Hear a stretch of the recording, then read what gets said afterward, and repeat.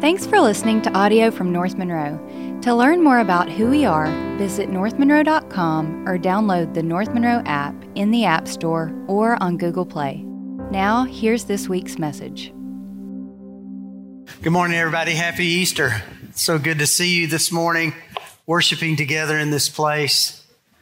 September the 12th, 1940, these four boys in southwest France and a dog discovered a cave. The cave became known as the Luscaux Cave, and it became famous for the fact that it has over 6,000 cave drawings that archaeologists date back 14,000 years.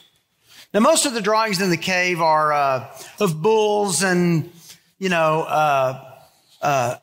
and deer and things like that they would have hunted. But there are a couple of things that are interesting. For one, there is a picture of an extinct rhinoceros, which would be interesting. Nobody thinks of rhinoceros being in France.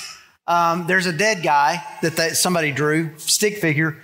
But I thought it was interesting. There are stencils of hands, of human hands. 14,000 years ago, the hand looks exactly like our hands would today. And what was interesting is, as I started reading about cave art, I discovered that that's a thing. That in every cave, doesn't matter where it is, if it's in China or if it's in France or wherever the cave is, these prehistoric cave drawings, they always have stenciled hands. And I thought, that's interesting because when I was a little kid, I drew an outline of my hand and, turned it into a turkey and gave it to my mom, right? And then when my boys were old enough, they drew a stencil of their hands and turned it into a turkey and gave it to us. And then my grandkids the other day came home, not the other day, but around Thanksgiving, and they had drawn their hand and turned it into a turkey and gave it to us. So this must be a thing. Like everywhere in the world, prehistoric or otherwise, people love to draw their hands. I don't know why. I can picture Adam and Eve Eve's like, "What are you doing, Adam?" "Well, I'm drawing my hand." "Hang on just a second, I'm almost done," Now, people would flock to that cave. It was discovered in the 40s. By the 50s, all of this traffic was coming through at 1,200 people a day. And they said, look, it's ruining the paintings. There's mold starting to grow on the paintings. We can't let people anymore. So they put a door in, sealed off the cave, which made everybody sad because nobody can see the pictures anymore. And so the French government did something I thought was pretty clever. They decided to make exact reproductions of the caves and the artwork inside of the cave. And so you can go today somewhere over there, wherever it is, and you can go in and you can see the fake cave and you can see the reproduced artwork. But, there's just something missing about it to me because there's something to the fact of knowing that somebody 10,000 years ago put their hand on that wall and blew some paint around it, and you leave the impression of that old hand. And now that on these fake ones, it's not really a real hand. One guy said it this way. He said, you can go to the fake cave, see nearly identical hand stencils, but you will know this is not the thing itself, but a shadow of it. And it was that last line, you will know this is not the thing itself, but a shadow of it, that really struck me.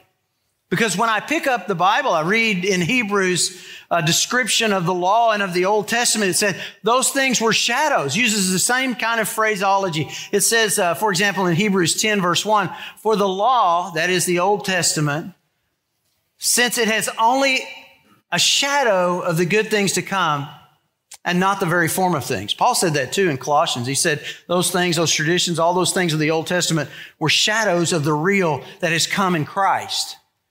Now, that doesn't mean that the shadow is unimportant, because the shadows of the Old Testament do a couple of things for us. The shadow prophecies really do two important things. I think the first is they validate the legitimacy of Jesus.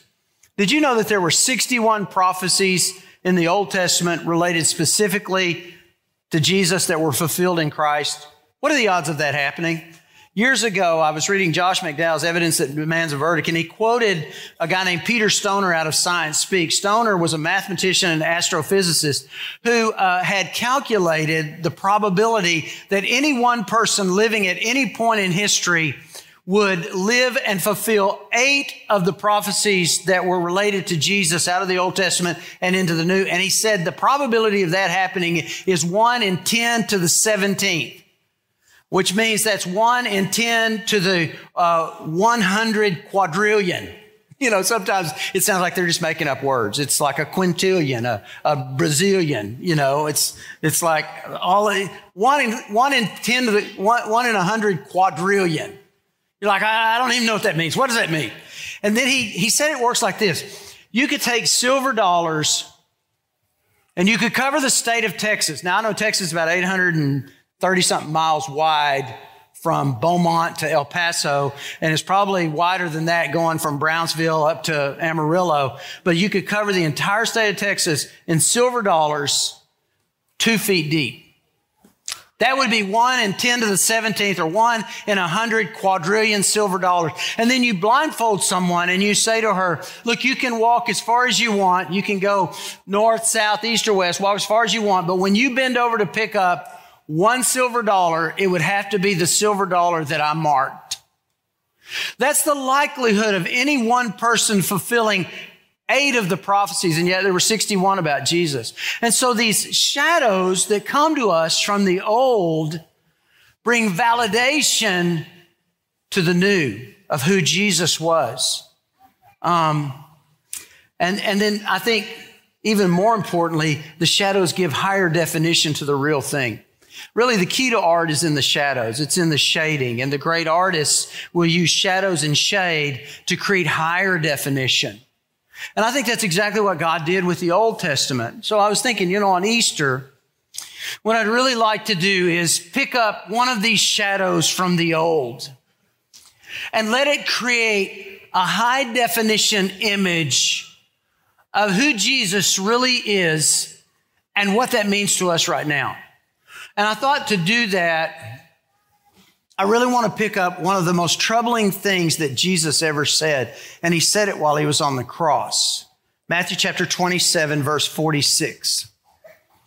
It says, about the 9th hour, Jesus cried out with a loud voice saying, Eli, Eli, lama sabachthani. That is, my God, why have you forsaken me?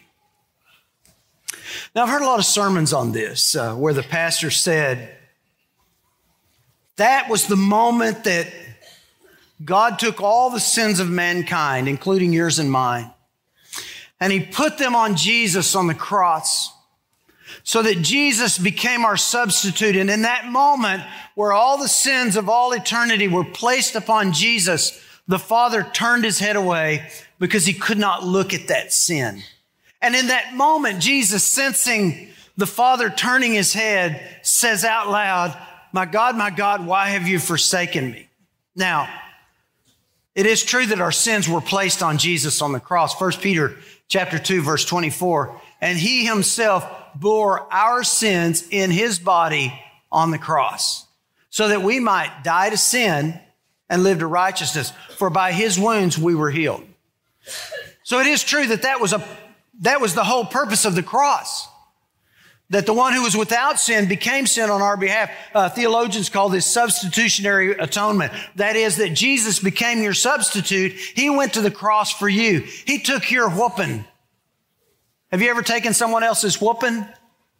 That's what Christ did, only it was more than a whooping. He took your death sentence.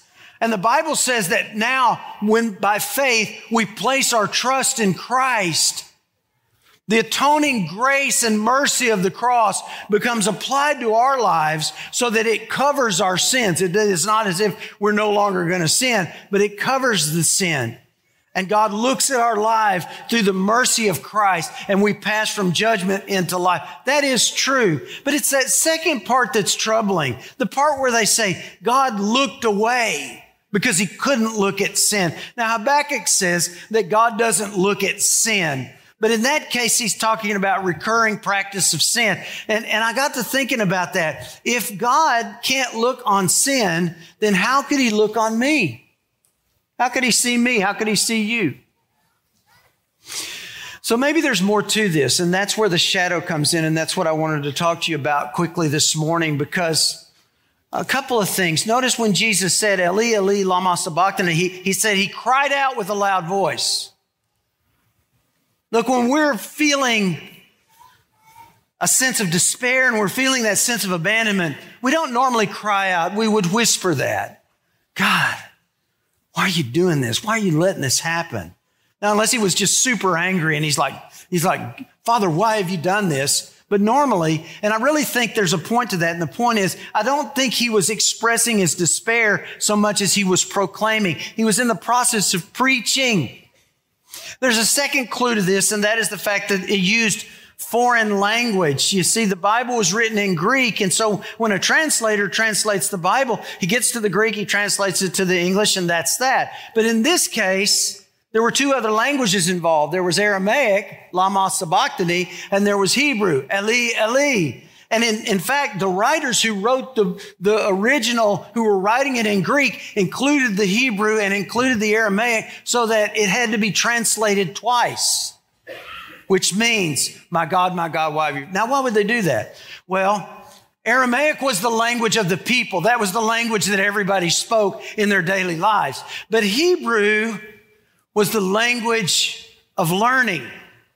When those little Hebrew children growing up in the synagogue were taught the scriptures, they were taught it in Hebrew.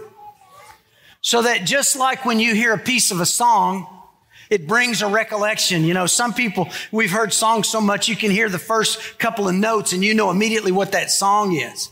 Well, that's the way scripture became to them because they memorized it and they memorized it in Hebrew. So when they heard Eli, Eli, their minds would have collectively and immediately, if they were Hebrew, gone back to Psalm 22 because that's exactly how that psalm works. And that psalm is a shadow that creates definition of who Jesus is and what his intention and purpose was, not only on the cross, but for us today. So let's go look at Psalm 22. It says this, my God, again, Hebrew, Eli, Eli. El is God and E is the possessive. My God, why have you forsaken me? This is David writing 950 years before Jesus. Why have you forsaken me? Far from my deliverance are the words of my groaning. Now remember, Jesus is on the cross. He's barely able to breathe. They say that most people who die on the cross die of suffocation because you can't breathe when you're down like this. So to breathe, you have to push up on your feet to get a breath, and that creates excruciating pain coming up from the spike that's going through your feet. And so in his effort to breathe, all he can say is the first part of it.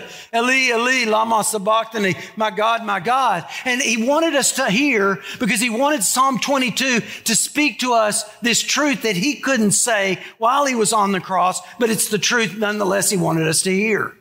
And so Psalm 22 really speaks for him. And here's what it says. First of all, he knows your pain. He knows your pain. You see, Jesus was in real pain on the cross, and like we are, he understands what pain is. The Hebrews said, you don't have a high priest who can identify with our pain and our suffering, but one who suffered just like us, only more so. And that pain came in various ways. First is the spiritual pain. And that's that pain that comes when you're hurting and you don't know the way and things are unclear and your life seems tangled up in a mess and you cry out to God, God, fix this, answer this, do something. And yet heaven sometimes seems silent. I mean, read verse 2. Oh my God, I cry by day, but you do not answer, and by night, but I have no rest. And remember, the guy who has started this psalm, reminding people of this psalm, had just spent a sleepless night in Gethsemane crying out to the Father. And we feel forsaken in that moment when we say, like, God, help me in this. And he doesn't seem to be quick to respond. And so we feel forsaken by the divine. But notice that the next verse starts with that little word, yet. Verse 3, yet. Here's what I feel. I'm feeling forsaken, yet you are holy. Oh, you who are enthroned upon the praises of Israel. He's saying, this is how I feel, but I know that this is not what is real.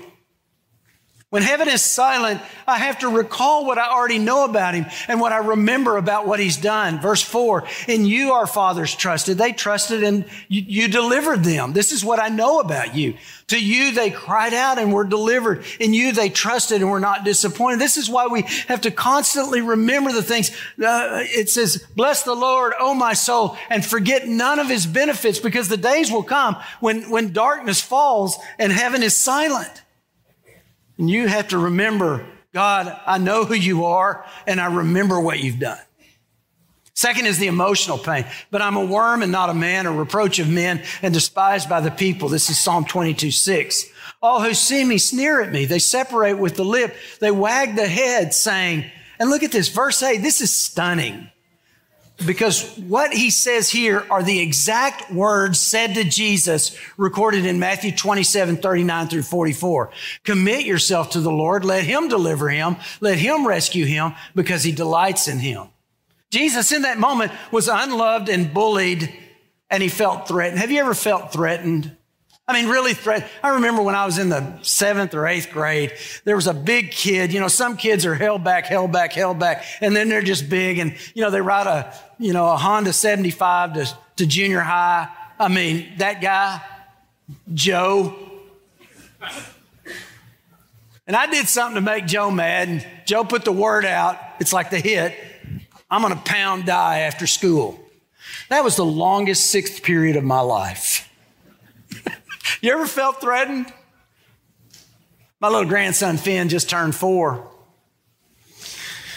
And Finn was with his other papaw, and they were in a golf cart with his siblings and his cousins, and they were in the enchanted forest. I don't know whose idea that was, but his cousins had convinced him there was a witch's house, some old abandoned house in the enchanted forest. Of course, Finn doesn't even have any idea what a witch is, but it was pretty terrifying for a 4-year-old. And then all of a sudden, the batteries of the golf cart died. Not a part of the plan. So now they got to walk out of the enchanted forest with who knows what coming after them. And I said to Finn, Finn, were you afraid? And he said, no, I was freaking out. You want to know what emotional pain is? You start freaking out. You don't know what to do, so you just start doing something. It's a pretty honest assessment. But look, there's another yet here.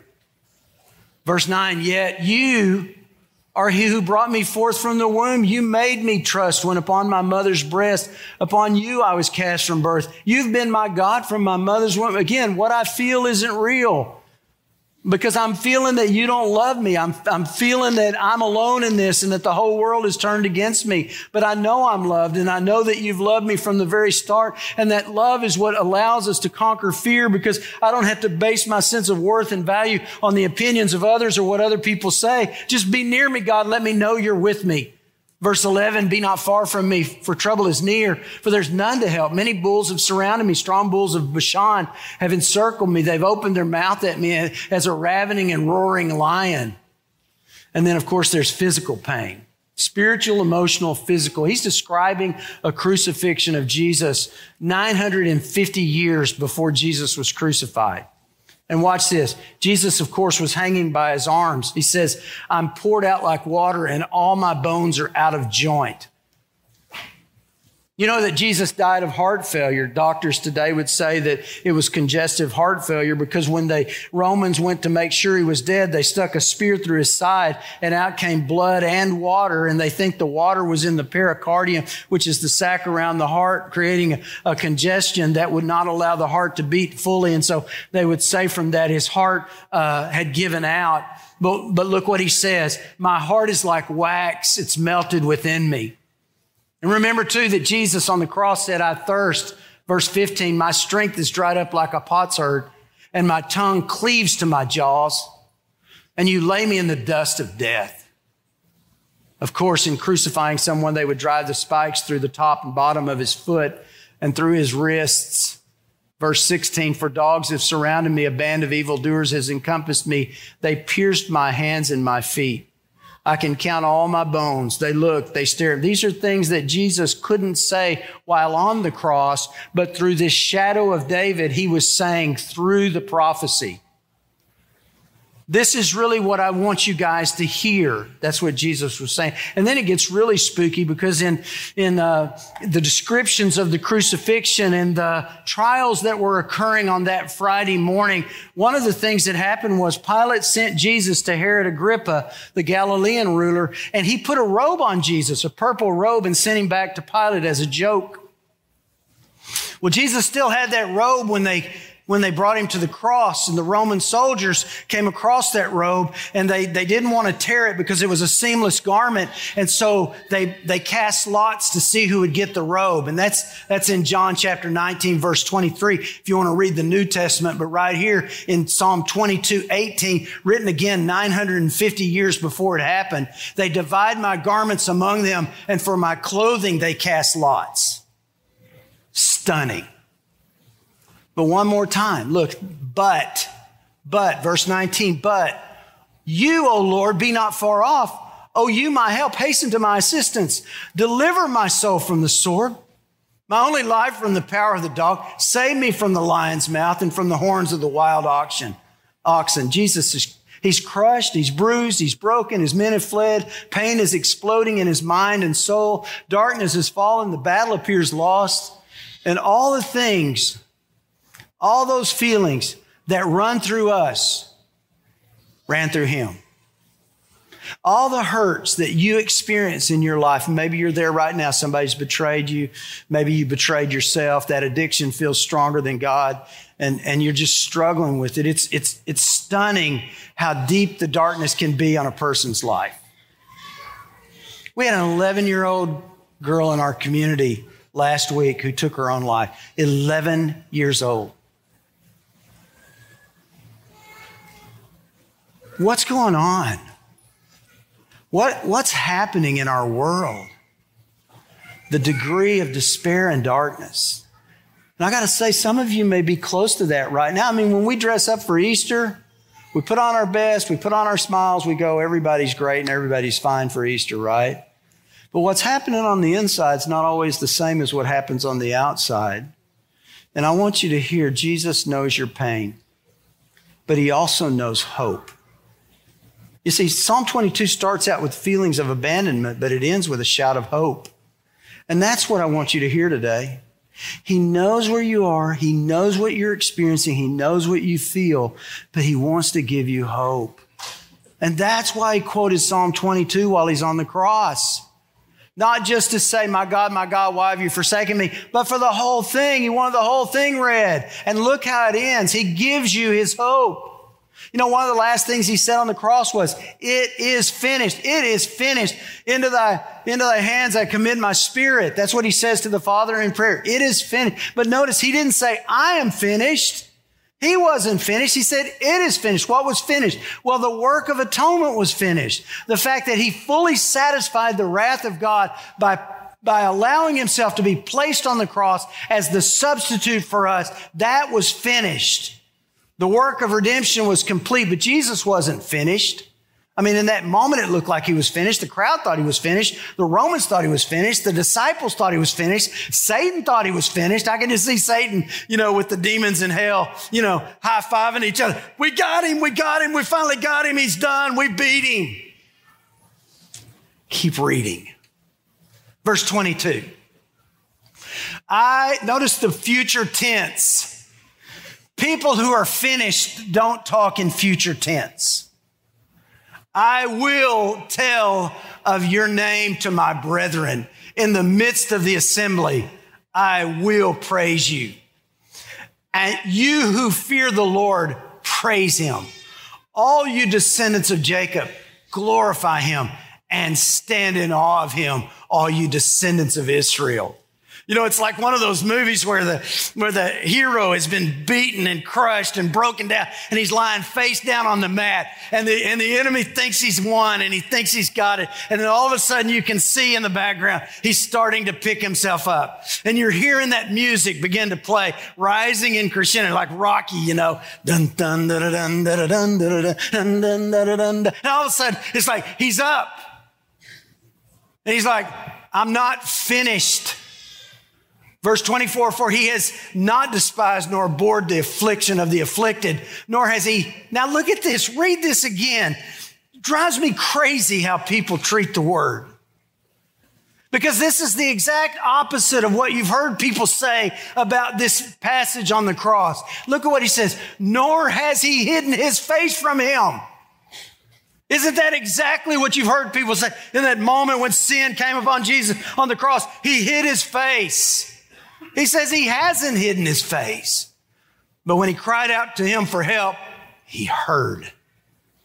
He said he didn't hide his face. He hears my cry. Verse 25, from you comes my praise in the great assembly. I shall pay my vows before those who fear him. The afflicted will eat and be satisfied. Those who seek him will praise the Lord. Let your heart live forever. All the ends of the earth will remember to turn to the Lord, and all the families of the nation will worship before you. Announce a shout of victory. For the kingdom is the Lord's, and he rules over the nations. This is one of those moments I wish I was a black pastor, because I could finally do it right. You know, it's that it's Friday. Jesus is in the tomb and everybody thinks it's gone, but Sunday's coming. It's Friday and darkness has fallen, but Sunday's coming. It's Friday and they think that the end is happening, but Sunday's coming. That's what he's saying. It's a crescendo of hope. And we've lost that. All the prosperous of the earth will eat and worship. All those who go down to the dust will bow before him. Notice in Romans chapter 14:11, it says, every knee will bow and every tongue. We came from dust. We're headed to dust. And he just said, those who go down to dust will bow before him. Even he who cannot keep his soul alive. Posterity will serve him. It will be told of the Lord to the coming generation. And that's exactly what happened. Then they will come and declare his righteousness to a people who will be born. That's you and me, that he has performed it. He's saying, I feel forsaken, but I know God hasn't forsaken me. And he hasn't forsaken you. This is not the end. It's the beginning. The generation to come will declare his righteousness. Here's the thing. Jesus wasn't finished. He was just finishing up. You see, on the cross, he defeated sin. 3 days later, when they got to the tomb and there was no stone there and it was empty, he defeated death. He wasn't finished. He was just finishing up. And here's what I want you to hear. He's not finished with you either. I know you're going through pain. Maybe your marriage is breaking up. Maybe your kids have deeply disappointed you. Maybe you got that report back from the doctor you didn't want to hear. Maybe you don't know how you're going to make next month's house note. There's a lot of pain in this world. God told me one time, he said, preach to hurts and you'll always have an audience because there's a hurt on every pew. And we're hurting. I want you to hear, he knows your pain, but he's not finished with you. Because that tomb was empty. And he wants you to share his hope. That's what Easter's all about. No matter what you've done, God loves you and has a plan for your life. No matter what's been done to you, God loves you and has a plan for your life. But you have to receive it. It's a gift offered that must be received. And you have to let him in. And you need to do that right now.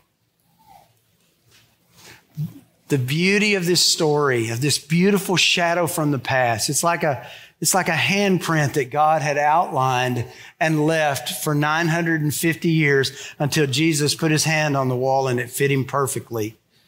The beauty of that handprint is he knows your pain and he's not finished with you. He shares his hope. That's the story of Easter. And that's the story for you right now. Would you receive it? Say, how do I receive it? Just cry out to God. God, best I know how, here I am. All that I know about me, I give to all that I understand about you. Take my life, take my hurts, take my heartache, and Father, change me. And in that moment when you cry out to Him, the power of grace is appropriated to your life. The power of the Holy Spirit indwells you, and you find that God will do in you what you could never do for yourself. But you have to release and give it to Him. Would you do that right now? Would you pray with me? Father, we thank you that we have a Lord who understands us. You get us. You know spiritual, emotional, physical pain. You know what we're going through. And we thank you, Father, that we're not alone. We thank you, Lord, that you have shared your hope, that Christ came, died for our sins, and then He was resurrected on that third day so that we could have hope. There's hope in this shadow. And I pray for those right now who need to give their life to you. God, just let them just release control. Say, God, here I am. I just cry out to you. Do with me what only you can do and heal me. Father, we thank you for the healing and the hope that comes through Jesus our Lord. It's in His name we pray. Our hope is that this message has encouraged you to seek Christ in your own life and make Him known wherever you are.